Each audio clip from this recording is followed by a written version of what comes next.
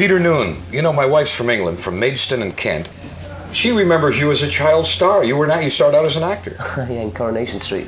It was really embarrassing because somebody came to me with a book about when I was in Toronto doing the Royal York, which said the 25th anniversary year of Coronation Street. 25 years. I thought I was 23. Did you go to the reunion they had for? No, I didn't. No one told me. No one told me. Well, I was in America. They probably wouldn't know how to get in touch with me. But it was the 25th anniversary. Wow, 25 years ago, was I alive? And I had in fact been alive 25 years ago. How did you move from being a thespian into the music business? Thespian. You thespian, you. I'm still a thespian, on the side. I like to, that's what I did, and I think that the music business and acting are kind of closely related. But you're an amazing man. I went out in the crowd. I mean this in all sincerity. I went out in the crowd to watch you perform here this afternoon. You have a kinetic energy. I know you're tired. You got up there like a trooper. You performed. I think the only time today that the whole crowd stood up and applauded you. How did that make you feel? Good. That's why I'm here. I like to. It's like I've been since about 12 years. I didn't sing any of those songs because I really thought it would be good for my own personality to leave them alone a little bit so that I wouldn't have to go out and just go vroom and do, here they are, my hits, goodbye. I wanted to go out there and really want to, take no prisoners with the audience. That's my, it's like my theory that you have to go out and give all your energy and then go back and go, huh. But the payoff is that when I only do one show a week, or this week is like a big week, I'm doing 2 shows this week. I did one last night in Buffalo, that's why I'm so exhausted. Yeah. And I said to my agent, let's just do 1 gig a week. Let's do 1 gig, 1 good gig every week instead of 3 poor ones and schlep and do all that stuff around, all these little towns and everything. Let's do 1 big town a week, or let's not work at all. I'm with you, yeah. And it kind of pays off because then you never disappoint the audience. You never show up tired. I mean, it's like I had the energy. If I had to do another 4 shows, I still got the energy because I didn't do 400 shows this year. But did you learn that from doing the road in the 60s? I mean, it must have gotten to you. Yeah, in 1965 we did 360-something dates. And we had 1 night off on a plane, TWA, from Los Angeles to England. And that was the night off, on a plane overnight from... But where do you learn how to, this type of discipline? Because you look so young, you look wonderful. The gay, I think it's... Is it within you? No, the gay, it's like, if the music business or the entertainment business is basically, the best shot you've got is when you're very young because then you're new and fresh and everything. But when you're, like when you're 30, you're still competing with 18-year-olds, and when you're 40, you're still competing with 18-year-olds. All the new people are 18-year-olds. And it's like being the old boy at school, you have to be able to run faster than the new guys. Right. And I could still run faster than Boy George and all those guys. I really can, I'm physically more able to do... They can't do that. A lot of people couldn't get up at 2:45 and get on a plane from Buffalo come to Vancouver. A lot of people can't do that. That's why I asked you about that, because that's a self-discipline. Well, the rules are set up by the audience. You just have to be there and you have to be on form. There's no excuse. If you arrive and you don't do a poor show, you can't say, I'm sorry, the airline kept us flying over Chicago and we went to... They're not going to take that. They just want to see you as they want you, and they want you in top form. It's like when you see Dean Martin, he's not disappointed. Danny Kaye never disappoints. Those are my heroes. My heroes aren't these rock and roll people who, vomit on their own shoes. My heroes are the people who've put their money where their mouth is. 40 years old, 40 years into the business, and they're still... It's like people say the Stones, they're Stones. Look at that guy, Mick Jagger. Everybody thinks the guy is not, got his act together. The guy can go on stage for 2 hours, he's fit as a fiddle, doesn't do any drugs, all those stories and everything. The guy's so purely fit, goes out there and he kills. And I'm impressed by that, because he's not a young guy anymore. He's even older than me. He's 44, Oh, that's right. Yeah. Peter, could you just take a minute to give us the story of how the Herman's Hermits thing, in your words, never mind all the books we read. How did it all happen? Who discovered it? Was it Mickey Most? Who put it together? Well, what happened was the band, I went to Manchester School of Music and there was a band there that I joined, and I was a very poor guitar player and they let me be the singer because I wasn't a good guitar player. They said, you be the singer, we'll play the chords and everything. So I said, fine. And that band was called the Cyclones, and we died. We played the drummer's sister's hairdresser's ball or something, you know what I mean, and they hated us. And then we slowly learned, and then we started getting no money, then we were getting £6, then we were getting £8. And then that band became Pete Novak and the Heartbeats, who were getting £20 and £30. And then that band became Herman's Hermits, who were getting £50 and £60. And we were the hottest band in Lancashire, which doesn't sound a lot, you know, but we were Manchester, Liverpool, Blackburn, Burnley. We were the band, right? And we had all these, you know, it's success is relative, you know. We appreciated just being hot in Manchester, you know. It was like, whew, we're hot in one town.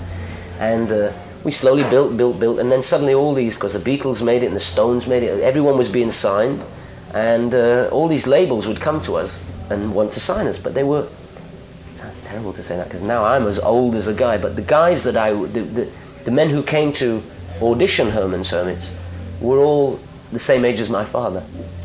And I said, well, my father knows nothing about rock and roll. He's a trombone player. Boop, boop, boop, boop, boop. He knows nothing about rock. He doesn't like Buddy Holly. Doesn't like the Everly Brothers. So how can they know what we're trying to do? And I saw this guy called Mickey Most on a Rolling Stones tour. Everly Brothers tour. Everly Brothers, Rolling Stones, Mickey Most. And he was a guitar player, and he was hip, and he came off stage, and all the Everly Brothers and the Stones got on a bus, and he got in a Porsche and drove off. So I said, my kind of guy there. And we said, let's have him to reproduce us. He did an Animals record, and he was doing, you know, it was a big hit in England. And we sent him a plane ticket. We thought we'd be very sophisticated. We won't be just one of these silly Manchester bands, which we were a silly Manchester band. We'll send him a plane ticket, prepay a hotel. How can he refuse? Sent him the plane ticket, first class. Booked him the Midland Hotel, which is a terrible Victorian hotel in Manchester. And he came, and we set up the whole audience. You know, we said to all the girls that we knew, every one of the girls named by first names. You know, we knew them very well, and they were. We said, this famous producer's coming tonight. We need to scream all the way through the show. Of course, they screamed all the way through the show. And when it's set up, they don't scream good. It's not like. No. It was like. But the guy loved us. Mickey Most said, this is happening. And he tried to get rid of the band. He said, I want to sign the singer and get rid of the band. And I said, no. Has to be the whole band or nothing. So he was a very smart guy, Mickey. He kind of cleaned up the band. He got rid of the drummer, and he got a new drummer, and he put a band together, which was Herman's Hermits. Where'd the name come from? It's so funny, so offbeat. Yeah, it was because we were called Pete Novak and the Heartbeats, and I thought that sounded like Bobby Rydell or something, which was the period that had just gone by. And the reason we hated Pete Novak and the Heartbeats, because we used to do this date, and they used to keep billing us as I won the twist competition in this place in Manchester, and they would say, Pete Novak, the crown prince of the twist, and the Heartbeats, right?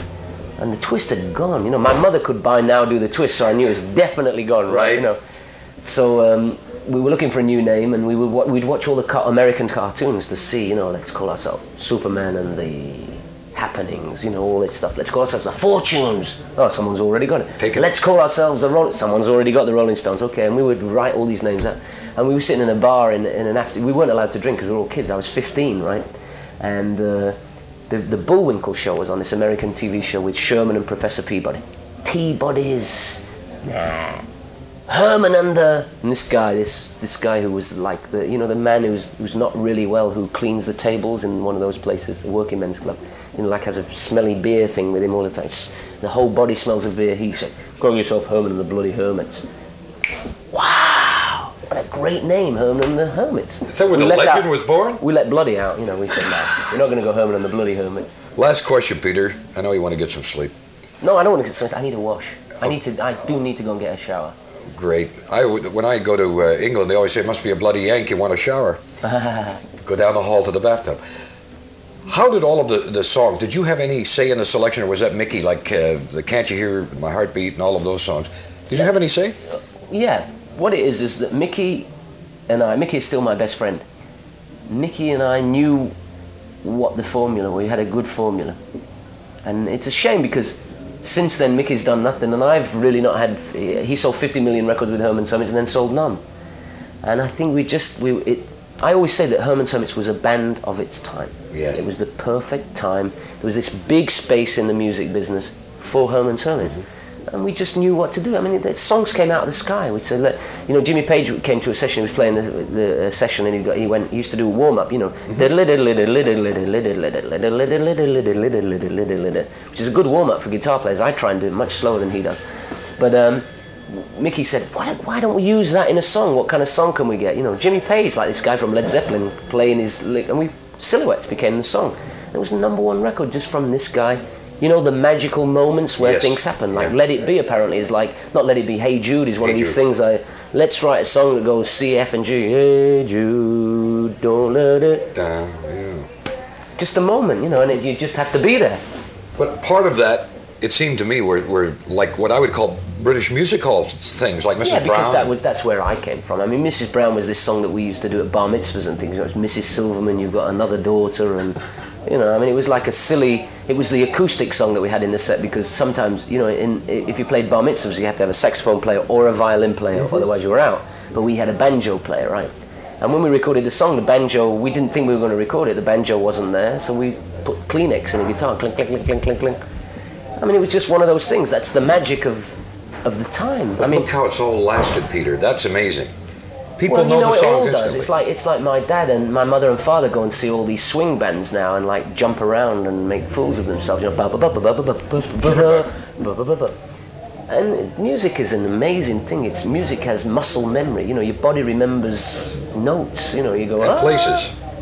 It's like I sing songs and I remember the moment I go like into Can't You Hear My Heartbeat, and I as I'm singing it, because I know the song so well now, I can think about things that happened to bring joy to myself. And I remember John Lennon coming up to me and saying, in the Scotch of St. James, and with this little tiny club in London, and he comes up and he said, "Hey, your new record's #1 in America."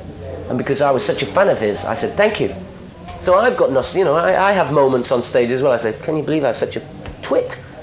I could have said, "Yeah, how's yours doing?" You know, I could have said a million things afterwards. You know, afterwards you'd get. I should have said, "Hey, yeah, let me buy you a drink. I'm doing well now," or something. But I said, "Thank you," and he went, "What's wrong with this guy?" I just said the record's. I didn't say congratulations. Those things. Peter, it's nice to see you taking your Dick Clark pills every morning. You look fantastic. Dick Clark pill. Yeah, I've got an album cover in the attic with this grey and. You mean there's a picture on the wall like Dorian Gray? You know what it is? I'm doing good. I'm happy. I'm really very fortunate guy. You certainly are. Peter, thank you. Thanks, Red.